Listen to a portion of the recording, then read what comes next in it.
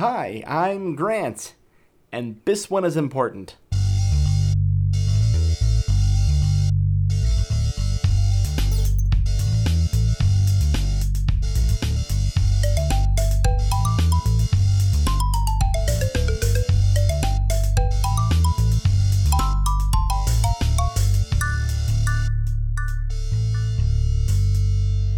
Welcome to Grant Rants. When I first conceived this show, I was looking forward to having a space where I can talk about whatever I was feeling or thinking. And for the most part, it's been fun things like hobbies, talking with friends and family, and weird history. Today, though, there's been something that's been really bothering me. So this is going to be a rant in the more pure definition of the word, I guess. As many, if not all of you know by now, I was raised and was very active in the Church of Jesus Christ of Latter-day Saints. Mormon, basically. I served a mission, I held leadership positions, I taught classes on Sundays. I did all of that until I was 25 years old. And look, while I have a lot, and I mean a lot, of problems with that organization, my upbringing, the weird shit it implanted in my brain that I still fight off to this day, I can't tell you it was all bad all the time. There are legitimate things that will keep you ingrained in that belief system longer than you ever think possible, especially when it's catered to you. What I also was, though, in my youth, was I was surrounded by queer people. I didn't really have a lot of close friends for most of my childhood. I had a handful from elementary school that didn't really carry over into middle school, and a handful in middle school that didn't really carry over into high school. I had a handful of friends from church, but the people I spent the majority of my time with, the people who became my best friends in high school and for a time after, were not straight. My closest high school friends were gay, lesbian, bisexual, pansexual, asexual, and I loved all of them. It was never a question. I've grown apart from most of that group of high school friends, but I will always be incredibly grateful to them for taking this dumb, white, straight Mormon kid and showing him what the world actually looked like outside of what the church was teaching him. And look, does it fucking suck that I had to be taught that?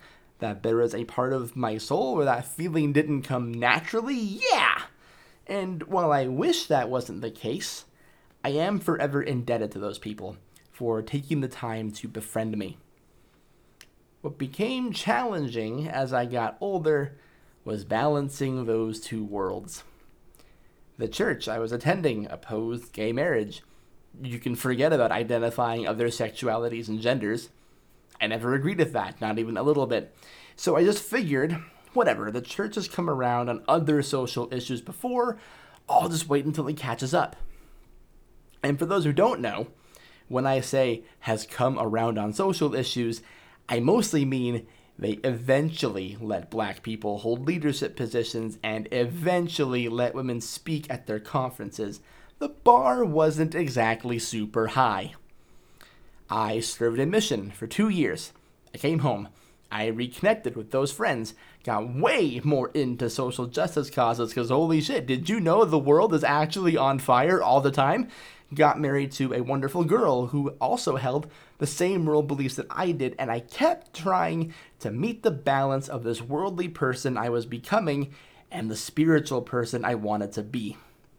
But how, you may scream, how can an active LDS person possibly justify being progressive when the church itself is so opposed to all of that? And that's a fair question. And it can be asked by either side. And what you'll find, the more I talk about what I want to talk about, is it's shockingly easy and incredibly exhausting. But first, let me talk about what brought me to today's topic. As you know, it's June. It's Pride Month. A whole month where we get to celebrate the LGBTQIA+ community for all they've brought to the world. A time for redemption as we reflect on all the pain that community has had to and still endures. And as becomes increasingly apparent with every year, a time to learn where your straight friends stand. This is always interesting to me. I think for the most part, we as a society have recognized that homophobia is bad. Good on us. It's now easy as pie for anybody to share a rainbow flag on social media to show your support for the community, whether that's gay marriage, gay rights, or just gay existence, which is great. Armchair activism, for all of its faults, also has its merits, and it's way better than it used to be. We've gotten to a point where accepting of homosexuality and gay marriage and a sexual spectrum is now commonplace, and that's a big win. We've still got a long way to go on transphobia and accepting the fluidity of gender and sexuality, but hey, at least we're at a point where drag queens can have speaking parts in vodka commercials, and we mostly think that's a normal thing. So go us, honestly. But the part that always interests me is the Christian spin on pride positivity. And look, I'm not sure if that's problematic or not. There are plenty of Christians in the LGBT plus community, and we can talk about the war organized religion launched on the LGBT plus community. We can talk about the various congregations or belief systems that have tried to incorporate sexuality and Christianity, not talking about that kind of stuff. I'm mainly talking about the straight Christians who want to support this community while in an organization that openly demonizes it. What I see more and more with LDS folks, especially younger ones, they post that they love their gay brothers and sisters, that they accept them, want to be a person they can talk to, how they want to support them, and I get it. I was one of those people, and I gain little crumbs of optimism that maybe, just maybe, the church is heading in a more positive direction, that this outdated evil policy may fall by the wayside if the youth of the church continue to speak up like this. And then the shittiest thing happened. So in the church, you have what are called general authorities, which are basically people who have some high-ranking position within the church. There's a lot of different things you can be, the highest being prophet, and then under him, you've got your 12 apostles, and then under them, you have what are called the Quorum of the 70, which is just a fancy way of saying there's a lot of dudes who are running shit around here. A former member of the 70, a man named Tad R. Callister, who's kind of a cult favorite around the quote-unquote smart Mormons. Note, I am saying this because I used to think I was one of those. Tad R. Callister wrote an article for Church News, a news site for Mormons by Mormons. Callister's article, called A Fence at the Top or an Ambulance at the Bottom, is gross. In it, he makes the argument that, quote, the economy, national security, immigration, gun control, poverty, racism, crime, pandemics, climate change, I do not believe any of them strikes at the heart of our greatest challenge. A return to family and moral values. To put our prime focus on other challenges is to strike at the leaves, not the root of the problem. It is, as some have noted, to put an ambulance at the bottom of the cliff rather than a fence at the top, end quote. An important thing to know about Mormons is that when they talk about a return to family and moral values, 99% of the time they are talking about how same-sex marriage is an abomination to God, how the root of all of our problems as a country, as a planet, can be linked to Brad and Gary wanting to get married. But don't take my very informed word for it. Have Tad tell you. Quote, it is an insidious attempt to destroy the nuclear family and God's moral values. He disguises his plan of attack with alluring labels such as pro-choice for abortion, love and compassion for endorsement of same-sex marriage, and environmental emergency for promotion of a zero-growth population agenda, end quote. He also talks about how former disgraced Attorney General William Barr had some good points about why government programs to help with things like gay marriages, abortion, climate change, and combating racism are bad. So, not exactly a mystery how this guy feels about shit like that. But here's the thing. While the church has frequently come after the gays, what this article especially went out of its way to do was attack the allies. I mentioned earlier that it's really easy and really exhausting to balance wanting to be progressive and worldly while also trying to be what the church calls worthy. Worthiness being this impossible ideal the church dangles in front of you in the hopes that you can party with God and Jesus when you die. They dangle it by making the impossible seem possible, but deep down you know that should the church be true, there's gonna be a few parts of your brain that keep you out of the party. Now back to me.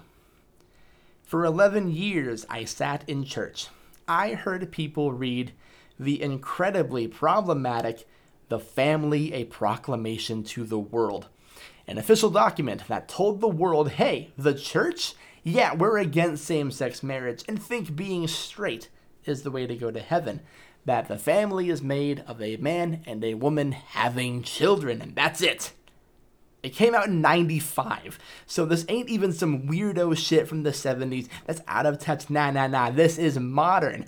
The proclamation to the world is younger than I am. People love that shit. People have it printed out, framed, and hung up in their houses.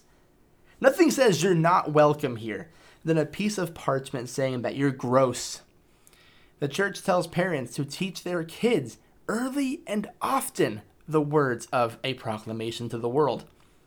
Side note, did you know teen suicide rates are crazy high in Utah? Can't imagine why. But there I am, in my early 20s, an avid liberal, planning on voting for Bernie Sanders, hearing people talk about why gay marriage is bad, actually. Hearing people disparage the Black Lives Matter movement, seeing people who were supposed to be beacons of light flat out shit on the underprivileged. So how did I put up with it for so long? Well, ironically, because of Jesus. Being Mormon, I was raised on the King James Version of the Bible, so take that with a grain of salt, you Bible readers. It's a crazy old school Bible, and it's weird as hell, but there's a verse that drove me. It's John 13:34. A new commandment I give unto you, that ye love one another, as I have loved you, that ye also love one another. Jesus spends a lot of time in the New Testament trying to debunk all of the weird ritualistic shit that was going on in the Old Testament. He subs out the 10 Commandments. He gives you the Beatitudes. He teaches empathy, patience, separation of church and state, tells people to stop killing animals, all that fun stuff. One of my favorites, of course, is when people were trying to stone an adulteress, and he steps in front of the adulteress and asks them, "He who is without sin cast the first stone." That's in there. That's in the Bible. Like, who are you to judge? It's right fucking there. And but this particular verse, the John 13:34 one, was the last official thing he ever teaches his apostles. As I have loved you, love one another. It's so basic and easy to do, assuming you're not a butthole. That was my Northern Star. When I heard Mormons in the church blending religion with conservative politics, love one another. When the out-of-touch white men read the proclamation to the world, love one another.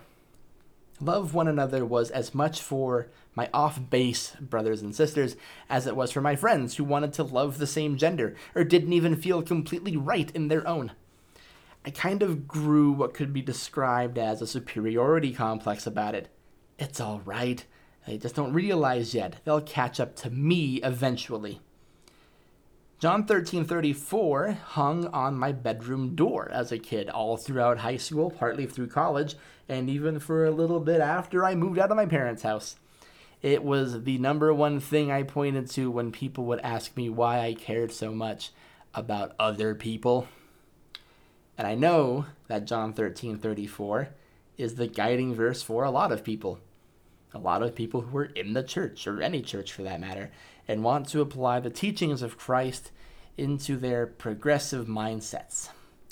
And it's a valiant effort, but my friends, please, I have to tell you, it hurts. It fucking hurts. I can't tell you the number of prayers I gave when I asked the church to change its mind. Naively so, I could convert all my cool queer friends to the gospel, and we could all hang out in the celestial kingdom for eternity, and I'd be a good person who didn't have to worry about that big question that just sat there in the back of my brain all the time, every time I contemplated my politics, my position in the world, my even becoming friends with those people. The what if I'm wrong question. During the week, you can see the heartbreaking stories of the tragedies inflicted due to homophobia, transphobia, sexism, and racism. It can shatter your heart. You pray hard to heal the world. And then you go to church. Let's say it's 2015, give or take. The Supreme Court just ruled that gay marriage is fully legal. You're excited. It's the law of the land now. But the church dug their heels in and still reaffirmed that you can't get a same-sex marriage in the church. So be it. Maybe you can lead by example. Maybe you can try to channel Matthew 5:16 and let your light so shine before men. You, having a teaching calling to the youth of your congregation, and you try to sneak some words of acceptance here and there, it mostly falls on deaf ears, because those kids are teenagers, and they've already heard it all. They've already been brainwashed. You really start questioning if you're right, and then you really start questioning what you're right about. Are you wrong to think what you think about same-sex marriage? About equality? About anything? Or is it the church? Is the thing you dedicated so much of your life to actually wrong and, dare I say, evil? Can these things not actually coexist? Are the two facets of your soul completely at odds, and you lack the courage to declare a winner? I know there are people who are watching that fight play out every day. You start making compromises. You think, well, maybe I can love my friends, but not their end goal. So you try saying that shit to them, and they of course think you're a fucking maniac for thinking you can love someone while still hoping they don't get the rights they're fighting for. Imagine living in 1864, really liking the slaves you have and thinking they're cool as people, but God forbid they should ever become free. The religion sure as hell ain't gonna budge either. No matter how hard you pray, no matter how many lessons you teach, no matter how many think tank pieces you read by other progressive Mormons, the religion is never, ever going to accept same-sex marriage. And you lie awake at night pleading with God, begging for the other shoe to drop. And then it does. It's November 6, 2015. The Mormon Church will now exclude children of same-sex marriage from being baptized until age 18. One of the qualifiers to be baptized is if you have same-sex parents, you have to, quote, children disavow the practice of same-sex cohabitation or marriage and stop living within the household and request to join the church. And now you know which side is the evil one. That's when my shelf broke. The justification became exhausting. A hollow husk attending church meetings, knowing deep in my soul that this was all fucked and wrong. Christ wasn't here. He was never here. And a few months later, I bailed. But hey, in 2019, they revoked that policy. Yay! After 4 years of ruined families, a spike in suicide, and young people leaving en masse, they straight up said, oh, God was just kidding. Divine revelation. Fuck you. I know there are people who are still in the church who want to be an ally. I commend you. I lived it. I lived it for over a decade. I know your hearts are good. I know how easy it is to see Christ in progressivism. I know because Christ was pretty progressive. I know how it feels to be so sure you're doing what's actually right, even if it feels like those around you haven't gotten there yet. I mentioned earlier that I used to teach stuff. I still have a lot of scripture still rattling around in my brain. If a desperate plea from me doesn't allow you to show how maddening this dual life can be, maybe this verse, one of the few things I think rings true from the Bible still, can. Matthew 6:24. No man can serve two masters, for either he will hate the one and love the other, or else he will hold to the one and despise the other. Ye cannot serve God and mammon. LDS allies, Christian allies, religious allies, allies who are still participating in groups that stand against human rights in whatever capacity.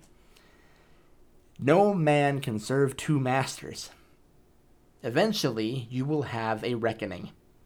I don't believe it's one with God. I believe it's within yourself. You will hit a fork in the road of your faith, where you will ultimately have to make a choice between the two. I pray you choose the right side of history. And look, if you do, I'll give you a sneak preview of what to expect. Because leaving the church is an episode. You can get a lawyer to take your names off the record for free, pro bono. It's a cool little service, but it requires a lawyer. You may deeply upset your close friends and family members. If you cite the treatment of the LGBT plus community as one of your main reasons for leaving the church, people may start to suspect that you're gay yourself. Is that a bad thing? Not necessarily. But it will show you how short-sighted your friends and family are, because they're going to assume that there's no way you could just have empathy for people. There has to be a reason. You must have skin in the game. You're going to feel really isolated and really lost for a hot second. Because if the church to this point has been your only source for religion and light, I'll tell you, it's a hard void to fill. But I will also tell you what I did in the wake of leaving. And it's helped. It's not perfect. There's no perfect way to cope with the world and the realities we live in. But here's what I found. Make your God people. Make your God service. Make your God wanting to be kind. And you will find that the positive feelings you had when you felt the Spirit or when you were closest to God are eerily similar. When you can rest easily knowing that at least you're doing your best and trying to make the right choices and be a good person. And hell, maybe it's even better to do that without the thought of eternal reward. It's what I've been trying to do. Trying to remember that this life is the only life I'm really going to get. I don't get a do-over in the next world. I don't get an in-between spot. I don't get a bonus kingdom. I'm dead. I'm dirt. I'm eventually soil. Or maybe a cool skeleton that gets dug up in some future grave-robbing reality show. It could happen. But the main thing I keep in mind is, this is it, so I have to make the most of it, try to leave this planet in some kind of better condition, and also realizing it's not solely my responsibility to fix everything, but to try and keep some autonomy with the things I can control. That's it. Now, there are countless other ex-Mormons who have gone to other religions and other faiths. Completely valid.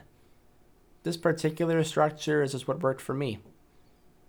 And for all the things that I liked about the church and some of the mild things I miss about it, nothing trumps the feeling of knowing I'm doing the right thing and supporting the right people and knowing that my friends can trust me and never need to side-eye me. So listen, I'm not saying you have to give up on God and Jesus, but I am saying you gotta leave the organizations who stopped believing in God and Jesus. I really pray, like I said earlier, that you choose the right side of history. Thank you for listening.